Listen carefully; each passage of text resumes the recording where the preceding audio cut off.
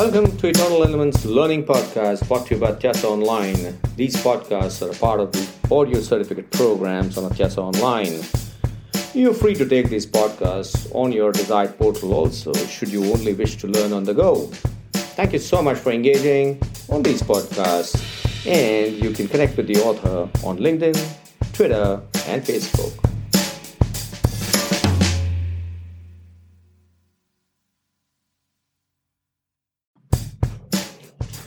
Hi, this is Niket Karasgi from Eternal Elements, brought to you by Atyasa Online. We are discussing international business. We're discussing how multinational enterprises, how unicorn companies, how global managers carrying global mindsets do business in international forums, in international trade, in international services. We talked about GATT. We looked at the movement of GATT to WTO. The principal advantage of WTO was that it started the whole process of economic integration. Because member countries came together, they negotiated a whole lot of agreements. These agreements, under the most favored nations, started moving across various nations and various member countries. And therefore, what happened was, immediately we saw the advent and the growth of international business. The essence of WTO, the essence of GATT was the forms of economic integration. In the mid to late 1940s, many nations decided that if they had to emerge from the wreckage of the World War, both I and II and the interwar period, they must cooperate together by promoting economic growth and stability within their borders. And therefore, they will have to either assist or they will have to get assistance from nearby countries. Obviously, it goes in line with the thought processes of the economists that we discussed in our earlier podcasts. So what are the different kinds of economic integrations that we must, as business managers who are in the international domain, look at? We must look at the first aspect of global integration. Now, what is global integration? It's about countries from all over the world decide to come together and cooperate through the international organization of World Trade Organization, or WTO. So global integration is the first form of economic integration. The second form of economic integration is bilateral integration. Two countries decide to cooperate more closely together. And what do? This cooperation between the two countries is primarily to either eliminate or to reduce trade barriers so that goods, services, and intellectual properties can move, and even the factors of production can move easily. So that's why we're looking at the bilateral integration happening. When we're talking about factors of production, we're talking about capital, we're talking about technology, we're talking about people. We're also talking about a whole lot of natural resources that can be moved.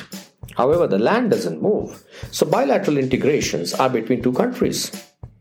And the whole idea is looking at tariff reductions and making the trade flow smooth. So if global integration is done in WTO and bilateral integration is between two countries, regional integration is all about a group of countries which are located in the same geographical proximity decide to cooperate. European Union is a classic example of regional integration. NAFTA is another example of regional integration. ASEAN is another area of regional integration. So what happens? Countries which are geographically closely located come together and start forming agreements.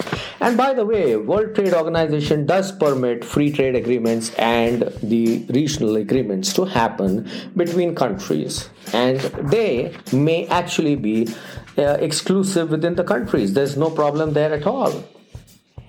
Now, why are these agreements important? Why are the regional economic integration important? Why are bilateral agreements important? Because geography matters. The distance that the goods need to move, the shorter the distance, the more the trade. Also, because the cultures are similar, the consumer tastes are similar, distribution channels can be very easily established because there is already a relationship between people. There's already a lot of movement between people. Even if the two nations are warring nations, you will realize if the geographic proximity is high, there would be a lot of trade that would happen. Which brings us to a hypothesis that as the distance increases, does the trade reduce? Well, if you're looking at supply chains, yes, because the time and the cost associated with movement of goods definitely impacts business. However, in the world of e-commerce and with the advent of technology, we are able to beat this hypothesis for sure.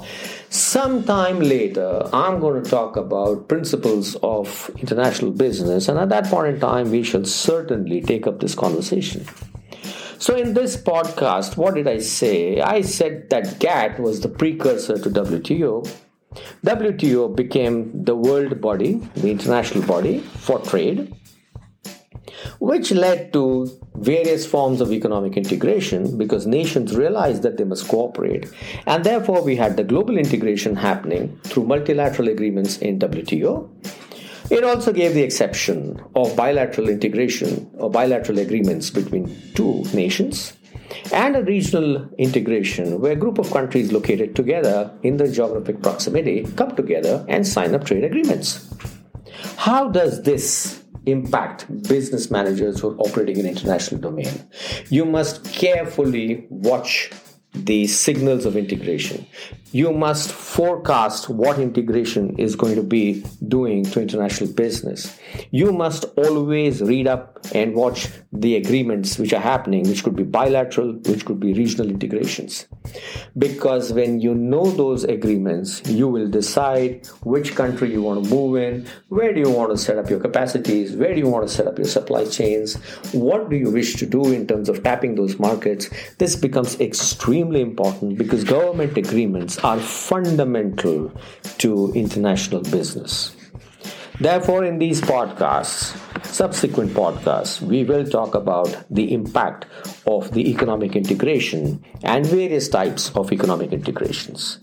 We will definitely discuss the approaches that countries have towards the economic integration. And we will talk about free trade areas. We will talk about customs unions. We will talk about common markets.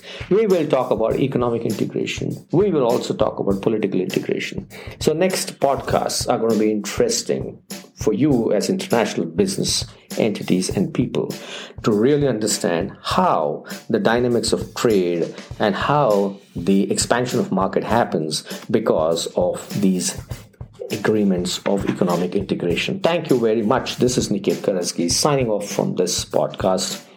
Eternal Elements brought to you by Tessa Online. Stay tuned, stay connected. Connect with me on LinkedIn, connect with me on Facebook, connect with me on Twitter. And if you're on Clubhouse, please do connect with me there because I will be talking about a whole lot of maverick conversations on global businesses. Thank you so much. See you in the next podcast. Stay tuned, stay connected. Bye-bye.